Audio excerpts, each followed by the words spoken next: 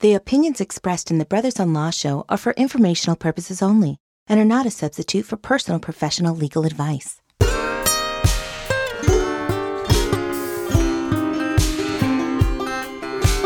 Brothers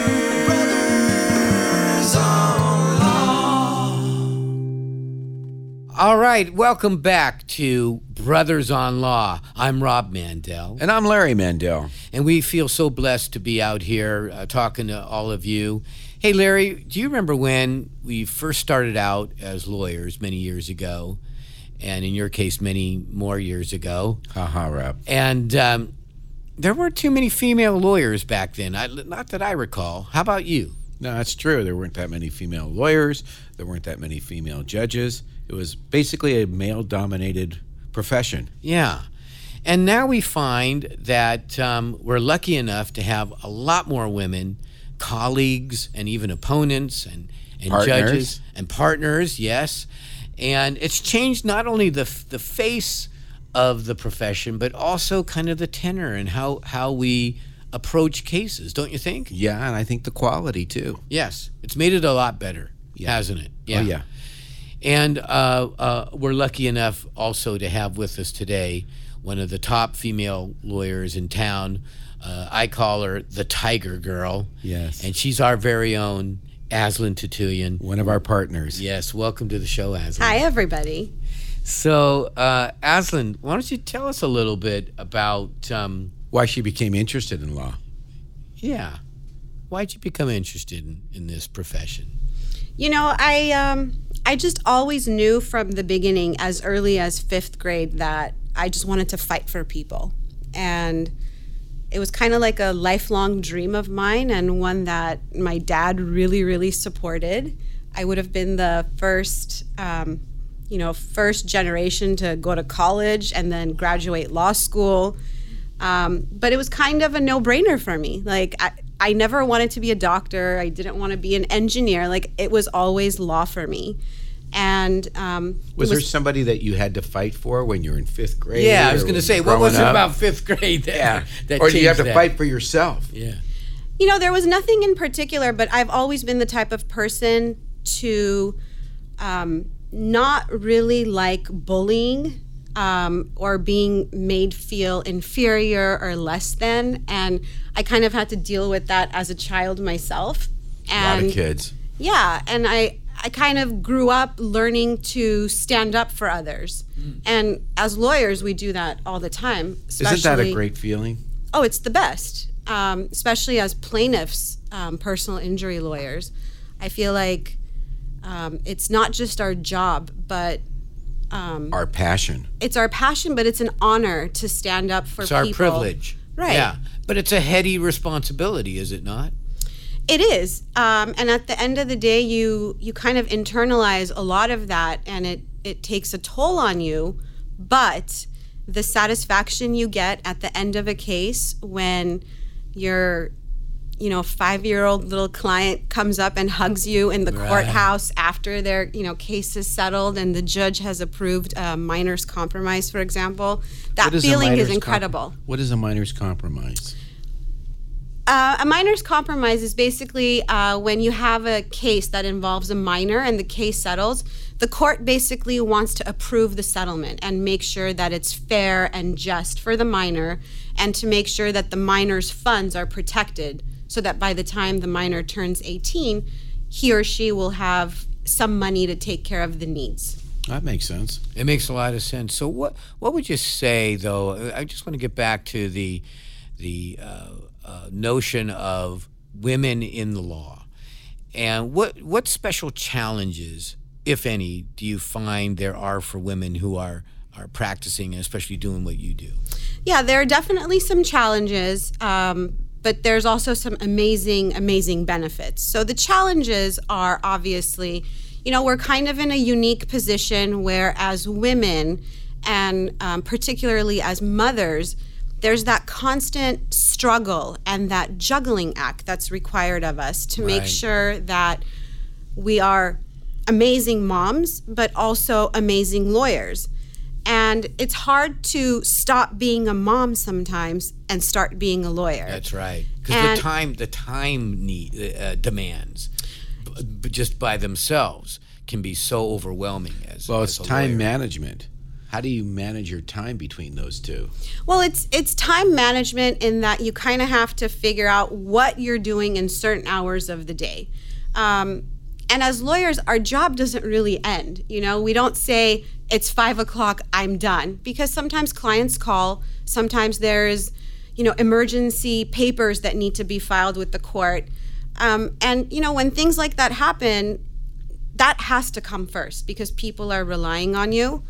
But you also have to think about the little people at home that are relying on you and that need help with homework and that need their lunch boxes fixed for the next day. Or, there's that upcoming science project that you have to help them with. And try as we might as men to fill that need for kids, I think it's hard. I think that a kid wants the mom to be there in that role. Don't you think? Or am I saying something that is not, what do they call that now?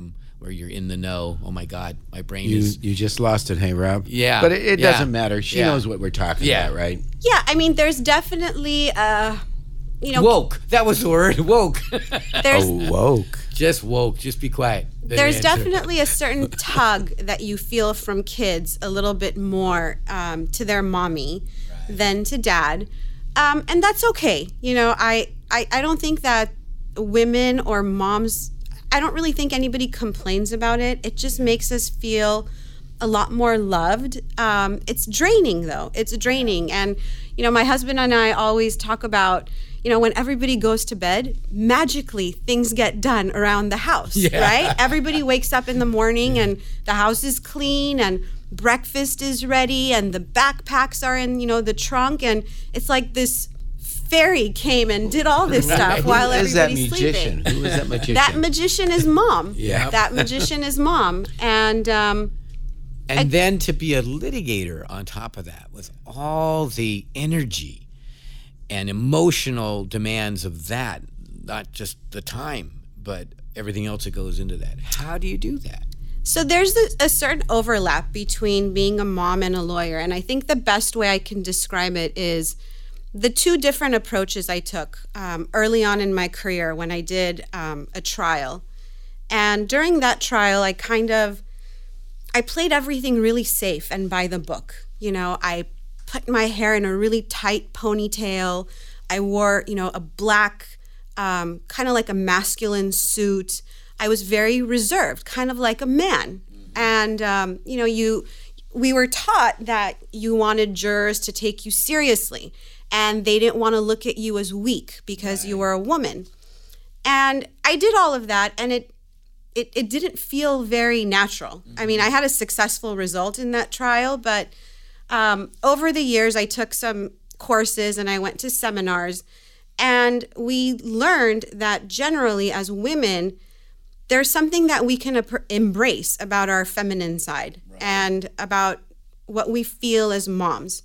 And so for that trial, I decided, I'm not going to wear that rigid black suit. I'm going to wear kind of like a floral dress. And I'm not going to have my hair, tight, slick back in a ponytail. I'm going to be me. I'm going to have my loose curls. Right. Be more yourself. I'm going to be more me. That's comfortable being in real. your own skin. Right. Being real. And I think the relatability factor to the jury was incredible because at the end of the day, that was a trial with us. Yes. Right? Yeah. At the end of the day, at our core, it's who we are. And if we embrace that, there's a certain empathy that we as women feel that you can really relate to your client who's on the stand. We're able to pull that out a little bit more when we allow ourselves the freedom to be who we are, because we're not weaker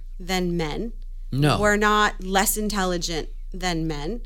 And it's time to put all those notions to rest, Right. And that applies to not just being a lawyer, but to other professions. Absolutely. that females Absolutely. all, hold. And it even applies to, conversations that you have with opposing counsel, for example. I found that men kind of like to argue a little bit more. Maybe it's a little bit of that machoism coming out. Saber waving. A little bit. Yeah. And I found that when I kind of let that go and I didn't have to fight like a man. I decided, you know what? I could fight like a woman. what was your approach? And the way I fought like a woman is by being courteous and gentle, playful if I needed to be. But it got it done because, we're not out there to destroy each other. We're there to make things right. That's right. And to make point. Justice. Yeah, make our point to get justice. Have you suffered or been injured by someone else's negligence? When you need a legal team that will stand up for what is right, won't give up the fight and obtain justice, call 818-886-6600. Mandel Trial Lawyers specializes in personal injury cases of all types. Whether it's a car accident, product or premises liability, dog bite, or a catastrophic injury, Mandel Trial Lawyers are there for you when the fight is worth it. Call now for your free consultation. 818-886-6600. Let the scales of justice tip in your favor. So what I want to talk a little bit more about you then, because your perspective is so profound and it kind of moves me just to hear you speak. And, I've known you for all these years. You've been my partner basically for over 10 years, but I've never really heard these kinds of things, this Revelation? profound, these revelations and this profound sense that you have. And it's very moving. So how as a human being, do you make sure that you can manage to be yourself, to have that feminine side, to be the tiger girl that I know you to be this great mom that you are? Is there a basic core or routine that you follow, that makes that more possible for you? The routine I follow is basically at the end of the day when I go to bed, I think, did I make people around me proud? Okay. And if at the end of the day I can say yes, and whether that's making a client proud or making my partners proud or making my kids proud, then I've done my job. I've managed my time well. In terms of the practicality of it, of how I manage my time, there's no way around it. I mean, as moms, we got to wake up a little bit earlier than everybody else. We got to go to bed a little bit later than everybody else. I may have to spend my lunch hours running errands, picking up Valentine's Day cards for their kid, for the kids' project. It gets done. We just do it. And you are an amazing time manager. That is one thing I've often been incredibly impressed by. But the other thing too that I know about you is that you're, and I'm going to use this word, but I mean it in the best way possible, that you're kind of a fitness nut.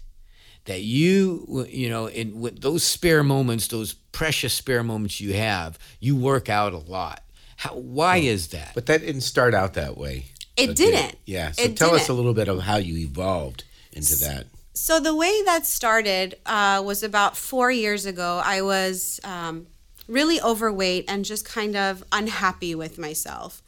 And, I was in this really bad pattern of starting a diet every Monday and failing by Wednesday, or going to the gym on a Monday and giving up by Wednesday. Boy, I know that routine. Yeah, a lot of us are there. It got it was exhausting to just never feel good. And so I started these home workouts that I could just do with a DVD. It just took about 25 minutes. And slowly, very slowly, I started seeing some results. I started feeling better. And then, over the course of 4 years, of course, I lost 123 pounds. Wow. It's amazing. And I look at you now and I can't even picture. Yeah, I can't remember being, that much of a bigger person. But, obviously, 100 pounds lighter. Wow. Wow, that is something else. What an accomplishment. I think the thing that I take away from that most is now it's a lifestyle for me. I mean, you all know that if I need to, leave the office to get to my, Gym. spin class or my, training, that I got to go, because that is just as much a priority for me as my job.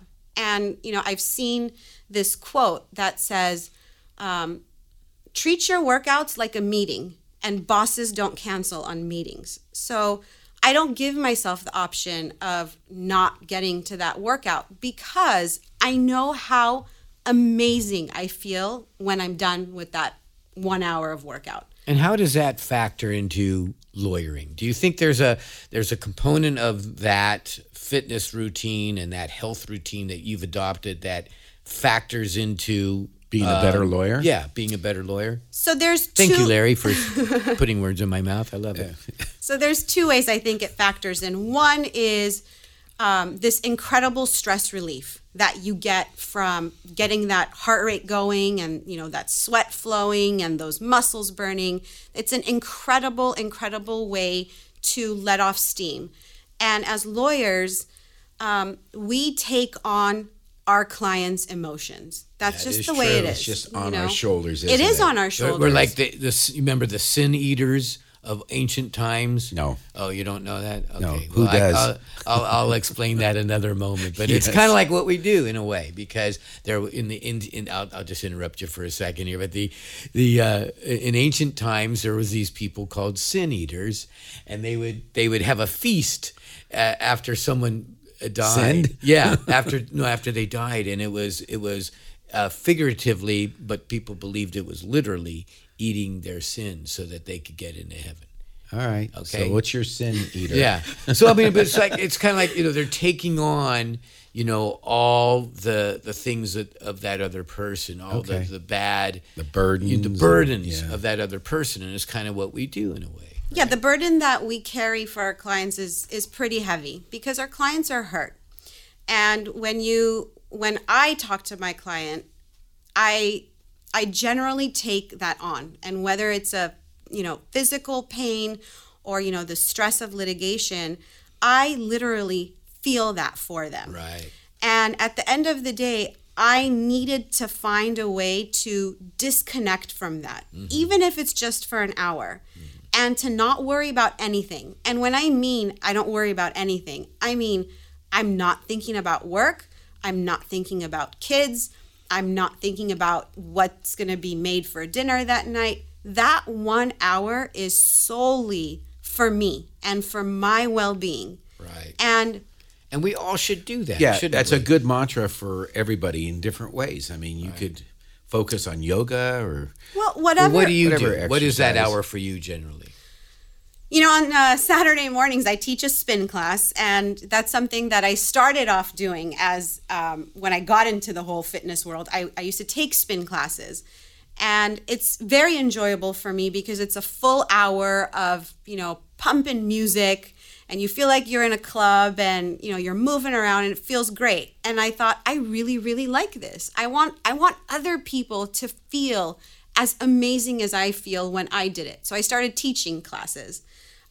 During the week, I do everything. I do something different every day. One day I lift really heavy. One day I do a hot sculpt yoga class. Okay. Twice a week I train with a personal trainer. So I believe in variety, because if you're doing the same thing over and over again, one, your body's not going to change, and two, you're going to get bored. Right. You What do need to suggest- cross train. What do you suggest for like an old guy like Rob? Or an older guy like Larry. Well, you guys can come to yoga with me. There you go, yoga. Yeah. Or Yeah. just walking, I could hiking. do that spin class, no problem. What about hiking and things like that? Well, all that, right? Do Yeah. you go on hikes? I don't. I generally don't like to take it slow during my workouts. And Yeah. that's probably one thing that I need to work on. I need to find a way to slow down a little bit. But if you only have that hour, you want to make the most of it, I right? want to do what I really enjoy, and for me, that's enjoyable. Some people can get into yoga and, they could really feel that zen, and that's not me. My zen and my energy comes from, a good 4-mile run. Right. Well, cardiologists say you have to get your heart beat up, as part of a healthy heart routine. Yeah. Is get your heart rate up. And how do you know this? Because I've seen a cardiologist. What do you think? Oh, did he tell you that? He sure Oh, did. okay. All right. I thought he told you, just to lay off all that salt or whatever, Stay connected with us on Facebook, Instagram, Twitter, YouTube, and of course, brothersonlaw.com. So when it comes to all this fitness stuff, though, I wanted to talk about something else that I think is really important for us as lawyers. Let's hear it. And, one of the things that I reflect on the most is 4 years ago, when I would be in a courtroom, let's say, because I didn't like the way I looked and I didn't like the way I felt, I found myself a lot more reserved and a lot more quiet. Less confident? Less confident, afraid to draw attention to myself. And I remember this one specific instance where I was in trial and defense counsel asked a question that I thought clearly was objectionable, but I didn't want to object because I was so afraid of those 12 jurors looking at me when I objected. Oh, wow. Because I didn't want that attention on myself. I didn't like the way I looked. And fast forward now, I feel like when I walk into that courtroom, You own I it. freaking own it. There Yeah. you go. That is my courtroom. Right. I'm walking in, I'm in charge of my client's case, and everybody can look at me. And I'm never afraid to object. I'm never afraid to speak up. And I gotta say, that's all from finding strength and confidence through fitness. Yeah. I think I can relate to so much of what you just said, because if you don't feel good and you're off, how do you hold someone else's situation in your hand? You got to be on the top of your game in order to do that, and sometimes it's hard. It can be pretty. It can wear you down quite a bit. It's daunting, Rob. Yeah. Yeah, but that applies to a lot of. I'm just going to talk to our audience for a moment. It applies to a lot of different situations. You have to feel that confidence. You have to feel good about yourself before you can do something good for somebody else, in a general sense. Well, that is all true. So, Aslan, tell us, and I think we've probably talked about this before, just with each other, but maybe our listeners might be interested. Do you have a particular case that sticks out in your mind that is, Game changer? Yeah, game changer. Putting words for in your you. mouth again. Right, Sorry, or Rob. something that, you're the most proud of. I've had a couple that come to mind, but I think one that my heart and soul is really in right now is probably a case that most other attorneys would turn away. And it's a medical malpractice case. And, the reason that most attorneys would probably turn it away is because we have this thing in California called MICRA, which we absolutely need to get rid of. That puts a cap. Limits on everything. $250,000 Yeah. for pain and suffering. Yeah. And, medical malpractice cases are expensive. They're very expert driven. So most attorneys shy away from that. But I met this client who walked into my office with the most amazing energy I've ever seen on anybody, with the most incredible and beautiful smile. And then she told me what happened and what this doctor did to her. And I felt like that is just unacceptable. Can you just give us are we allowed to get into the detail just a little bit? What was so the doctor did what to her? It was a plastic surgery case. Which are tough unto themselves, all by themselves. Well, Those because are tough. people sign paperwork. Yeah, there's a lot of issues Sometimes there's a lack of sympathy or empathy for that kind of thing too. Yeah, But, and most people might look at this as kind of like, oh, it's just a cosmetic surgery. You kind of take the risk that things aren't going to turn out perfect or exactly right. But when I saw exactly what happened, and when I saw not just the photos, but currently what my client looks like after that plastic surgery, I felt a deep pit in my stomach, because I feel like we trust doctors, and we go to them with our most valuable asset, which is our health. Right. In our most vulnerable state. Exactly. And the energy from this client and how she spoke about this doctor, to me, showed humanity at its core. Yeah. Because this wasn't just, I want to sue him and, make him suffer. It was really like, this is just so wrong on so many levels. Yeah. And I will, clients like that, you want to fight for. You want to champion. To the very, very end, no matter what. You want to champion for them. Right. So, Aslan, we're going to move on to a little segment here that we called... Tip of the day. Go Tip ahead. of the day. What's our tip of the day, Larry? Rob, tip of the day is don't text and drive. Well, that's a no-brainer. Well, but you'd be surprised how many people are driving and they're texting. I mean, you just stop. All you have to do is go on the road and look at somebody next to you and in their car, and they're looking down and it's obvious they're texting. That's crazy, because I've heard that texting while driving is basically the same as drunk driving. Yeah. And that is super dangerous. Everybody thinks that it won't affect them, that they can take that split second or 2 seconds to look down and text, but it's not going to happen because in a split second, they could be crashing into somebody, hitting a pedestrian. Yeah, so no texting while driving. None of yous. Hey, okay, on to our Did You Know segment. So with the current Me Too awareness, this is a new law for 2019 that we found interesting. It was passed last year, introduced by Senator Connie Leyva from Chino, and it bans non-disclosure agreements in sexual harassment, assault, and discrimination cases that were signed on or after January 1st, 2019. So it has hopefully more of a chilling effect on sexual harassment and assault, because even if you settle that case, you can't keep it a secret. You're going to be out there and people are going to know that you were a bad actor in that regard. What do you think of that, Aslan? I mean, that's definitely a step in the right direction, and the biggest advance that I think I've seen is that women are not as afraid to come forward with things that are just happening all the time. Right. And we've been quiet and ashamed and, embarrassed, and it's not like that anymore. It's the tone of the nation. Well, hopefully it's not like that anymore. Yeah. Like you say, it's all a step in the right direction. Absolutely. That's right.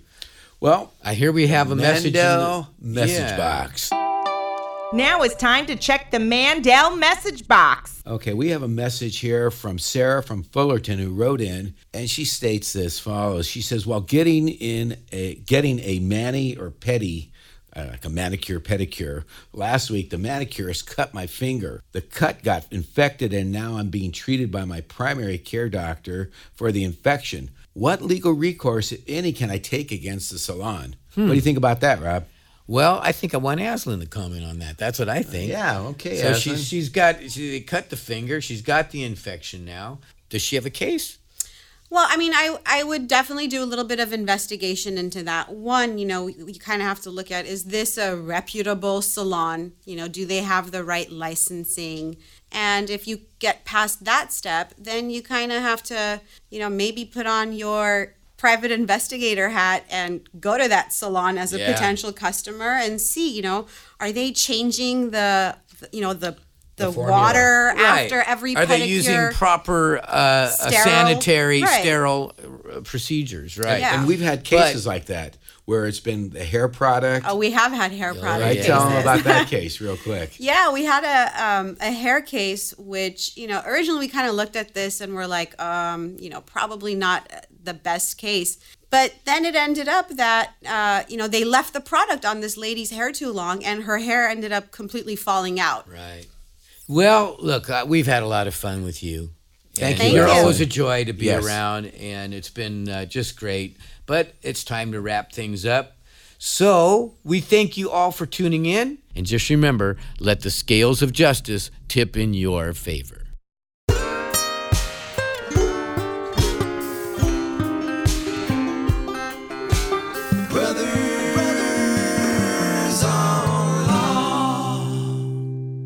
The opinions expressed in the Brothers on Law show are for informational purposes only and are not a substitute for personal professional legal advice.